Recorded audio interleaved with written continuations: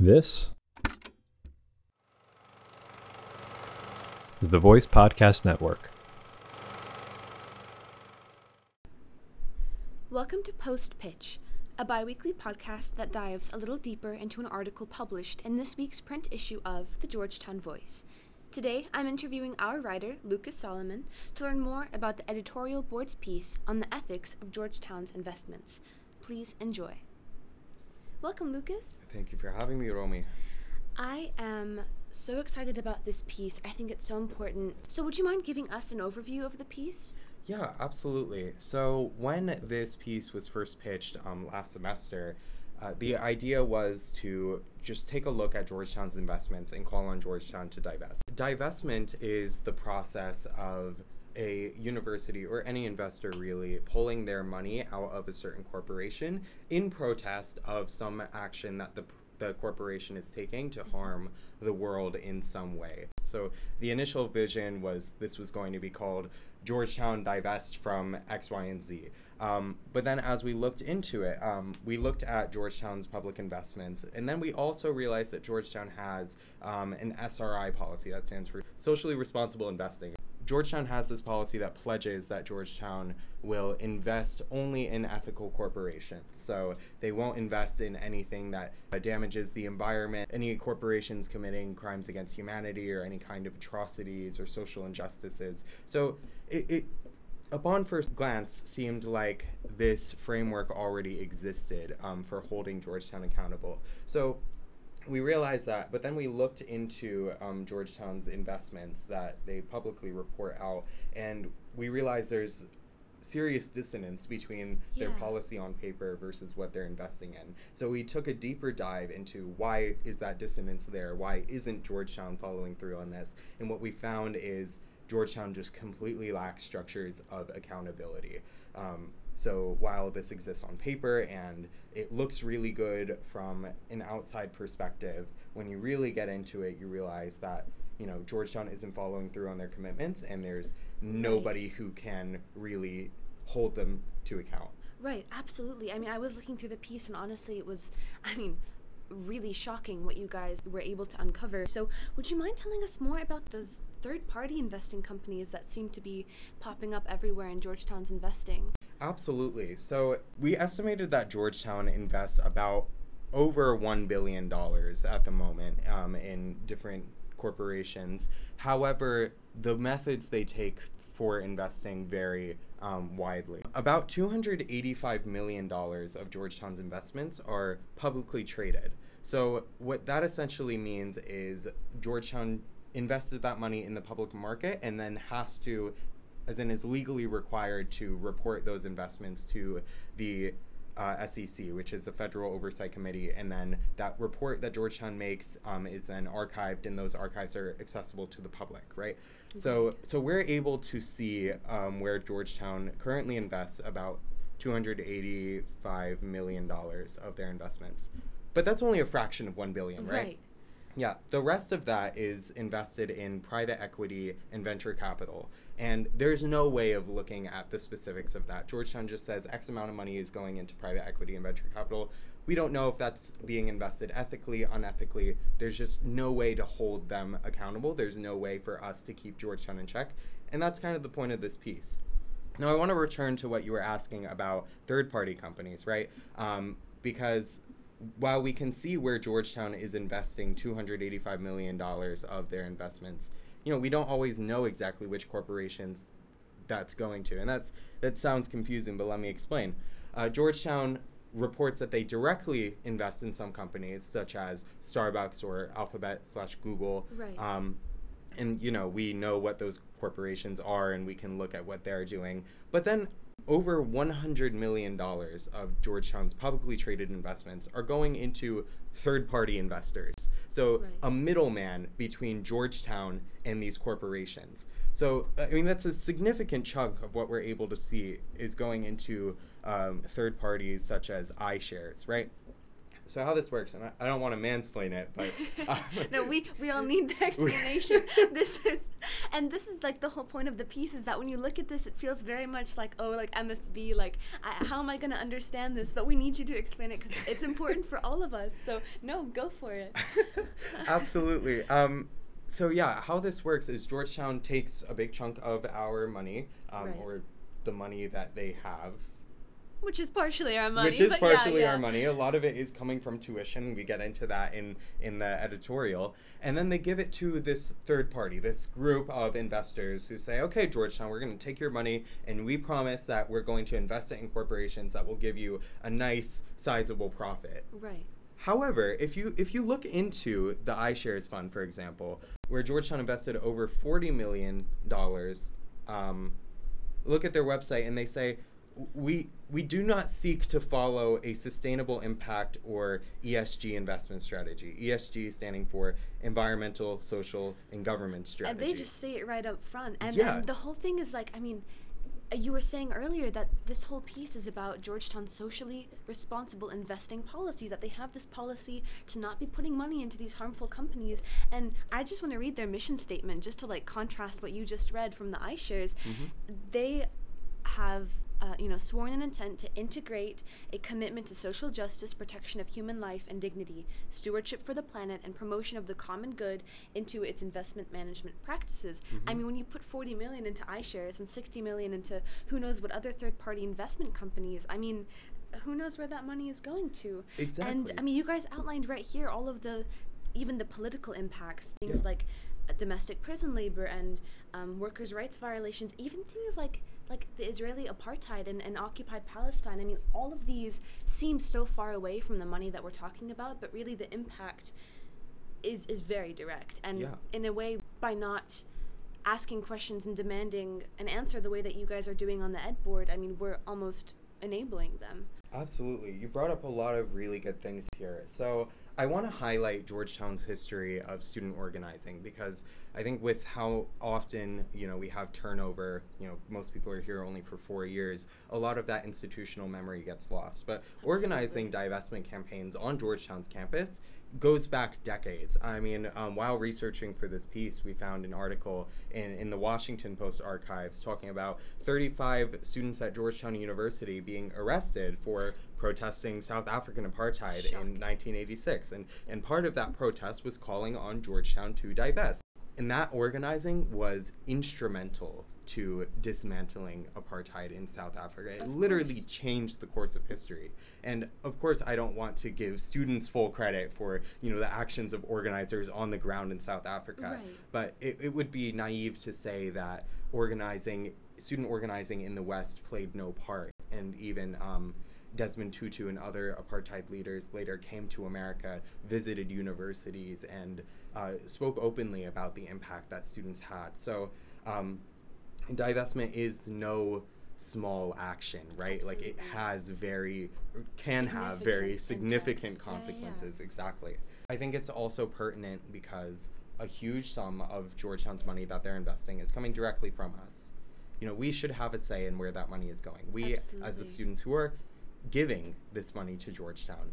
So what's happening is these third parties kind of serve as a cover for how Georgetown's using their money, because we don't know how iShares is using Georgetown's $40 million ultimately. Maybe it's all going towards ethical corporations. Maybe they are listening to Georgetown's recommendation and saying, you know what, fine, Georgetown, we won't necessarily invest in what's most profitable, but we'll find ethical ones to invest in that will still return a high profit. Right. But we don't know if they're doing that, and we have reason to believe that they're not doing that. I mean, given their mission given the statement on their website, and we know that iShares is also investing in quite egregious corporations, tobacco manufacturers, nuclear weapons manufacturers, and then they also say companies involved in controversial weapons, those being weapons that have been banned under certain international treaties. So think cluster munitions or biological weapons that just wholly harm civilian populaces. So mass atrocities going on in the world. Overall, just terrifying. It is terrifying, and it's like we're complicit in that. or we could be complicit in that. And Right. and the point is, there's just so much that we don't know, and we don't know because there are systemic structures in place that are preventing us from knowing, that are preventing us from being able to hold Georgetown accountable. And it's so important for us to hold Georgetown accountable, not only as just people who care about the common good, who care about the world, who, to be super cliche, follow Jesuit values. Right. Exactly what they want us to be doing. Exactly. Who want to be following the mission of this school, but also just on a more practical note, a lot of this money is coming directly from our tuition. Exactly. We're handing this money over to Georgetown, expecting it to be reinvested into this school and into our communities and even into communities aside from us that are in need. But that's not what's happening. Right. We can all point to problems on campus with our dorms, with the dining halls, with whatever that need to be improved. And Georgetown has all this money. Why are we not seeing those results, and why is that money instead going into problematic corporations? Right, especially as we can just take, the population in this room, 2 SFS students. We're here studying, devoting so much of our time to a future in which we can have an impact on these issues. I'm working, concentrating in the Middle East. The Israeli-Palestinian issue is very important to me. When our money is being potentially invested in upholding that occupation, or even just, it's scary. It's undoing the work that we're here trying to accomplish. This is our future that we're setting ourselves up for, and our school is giving us the education, saying go out into the world, make a change, and then completely counteracting our work. Absolutely. Romy, I'm so glad you brought up the Israeli occupation of Palestine, because that's an issue that's much more clear-cut with Georgetown's investments. So we talked about third parties and how they could be investing in unethical companies, but we don't really know. Right. We have reason to believe that that's what's happening, but we don't know for sure. But like I mentioned, Georgetown directly invests in some corporations. Georgetown directly sends their money to Alphabet, which is Google, and Amazon. And Google and Amazon were 2 corporations that jointly entered into a contract to build a cloud computing system for the Israeli government and military. And this system, for those who want to read more, is called the Nimbus Project. And what it essentially is it's to build artificial intelligence technology for facial detection to help surveil Palestinians, right? So Palestinian freedom of movement is extremely limited. Palestinians live in fear of the occupation, of being monitored every single day. That's just how the occupation, the apartheid functions, right? And what we're seeing is that's being further advanced and solidified by these multinational corporations, specifically Google and Amazon. Why is Georgetown directly giving their money / our money to these corporations that are very openly complicit? And we saw in 2017 this divestment campaign that was led by a diverse coalition of students, and not only Palestinians, but also black students played a major part. And it was calling for the divestment not only from Israel, but also from prison labor. So we see solidarity formed among students, recognizing that these struggles are interconnected and that we need to unite together and fight together. And what's really frustrating is even after all that organizing, with all that solidarity, with all that community building, it was ultimately unsuccessful. Yeah. Part of the reason why this article wasn't Georgetown divest, but Georgetown change your policies, was because we've seen how divestment campaigns in the very recent past have failed. We saw students made an excellent case for why Georgetown should divest from the state of Israel. And yet that was turned down because of this non-answer, that we don't think it will be effective. Based on what? Without any argument, without any evidence. But once Georgetown gives that answer, what can students do? Right. The campaign falls apart, and then within the next few years, those students graduate, and it's largely forgotten. And we're back at ground zero, where the next generation of students rediscovering these same exact investments that those students in 2017 were organizing against. And it's like, what? Do we do the exact same thing and end up in the exact same place? And exactly. At some point you have to go back to the roots to find the solution. Absolutely. So that's why we wanted to dig into the policy itself and identify the flaws and say, hey, how can we change this so that it can actually be a structure of accountability where students can petition to the administration and can protest in a way that is effective, that doesn't just get repressed and shut down by, people in high places giving non-answers. And then we go back to what you were saying earlier about the students who were arrested in I believe it was the 80s, with 1986. Yeah, in 1986. For, calling for divestment for, the apartheid in South Africa. And now we're seeing almost, history repeats itself. Right. But there was this quote that you guys pulled for the article saying divestment would not be an effective tactic to end hostilities or promote a peaceful resolution to the Israeli-Palestinian conflict. And I mean, we've surely seen before that it is. And so you guys calling for this divestment and calling for transparency and accountability is really a wonderful thing. And I really am so amazed with this article and the work that you guys were able to do. And I'm excited for it to get out into our student body in this week's issue. So the last thing I want to ask you is, why does this matter for our students on campus? Absolutely. So I think there are layers to why people should care, and it's often difficult to articulate. Why should you care about this? Because I don't know, to socially minded listeners, it might feel evident, but then to others, one of the biggest challenges that came up in the editing chain was like, well, what do you say to economically minded people who are just saying, you know what, the world sucks, but we need to return a high profit, and that's important. And I think it comes down to, in a sense, just reaffirming our humanity and the humanity of others. Money is impermanent, but you can't bring back lives that are lost. You can't, we're at points in the destruction of our environment where certain things will never be repaired.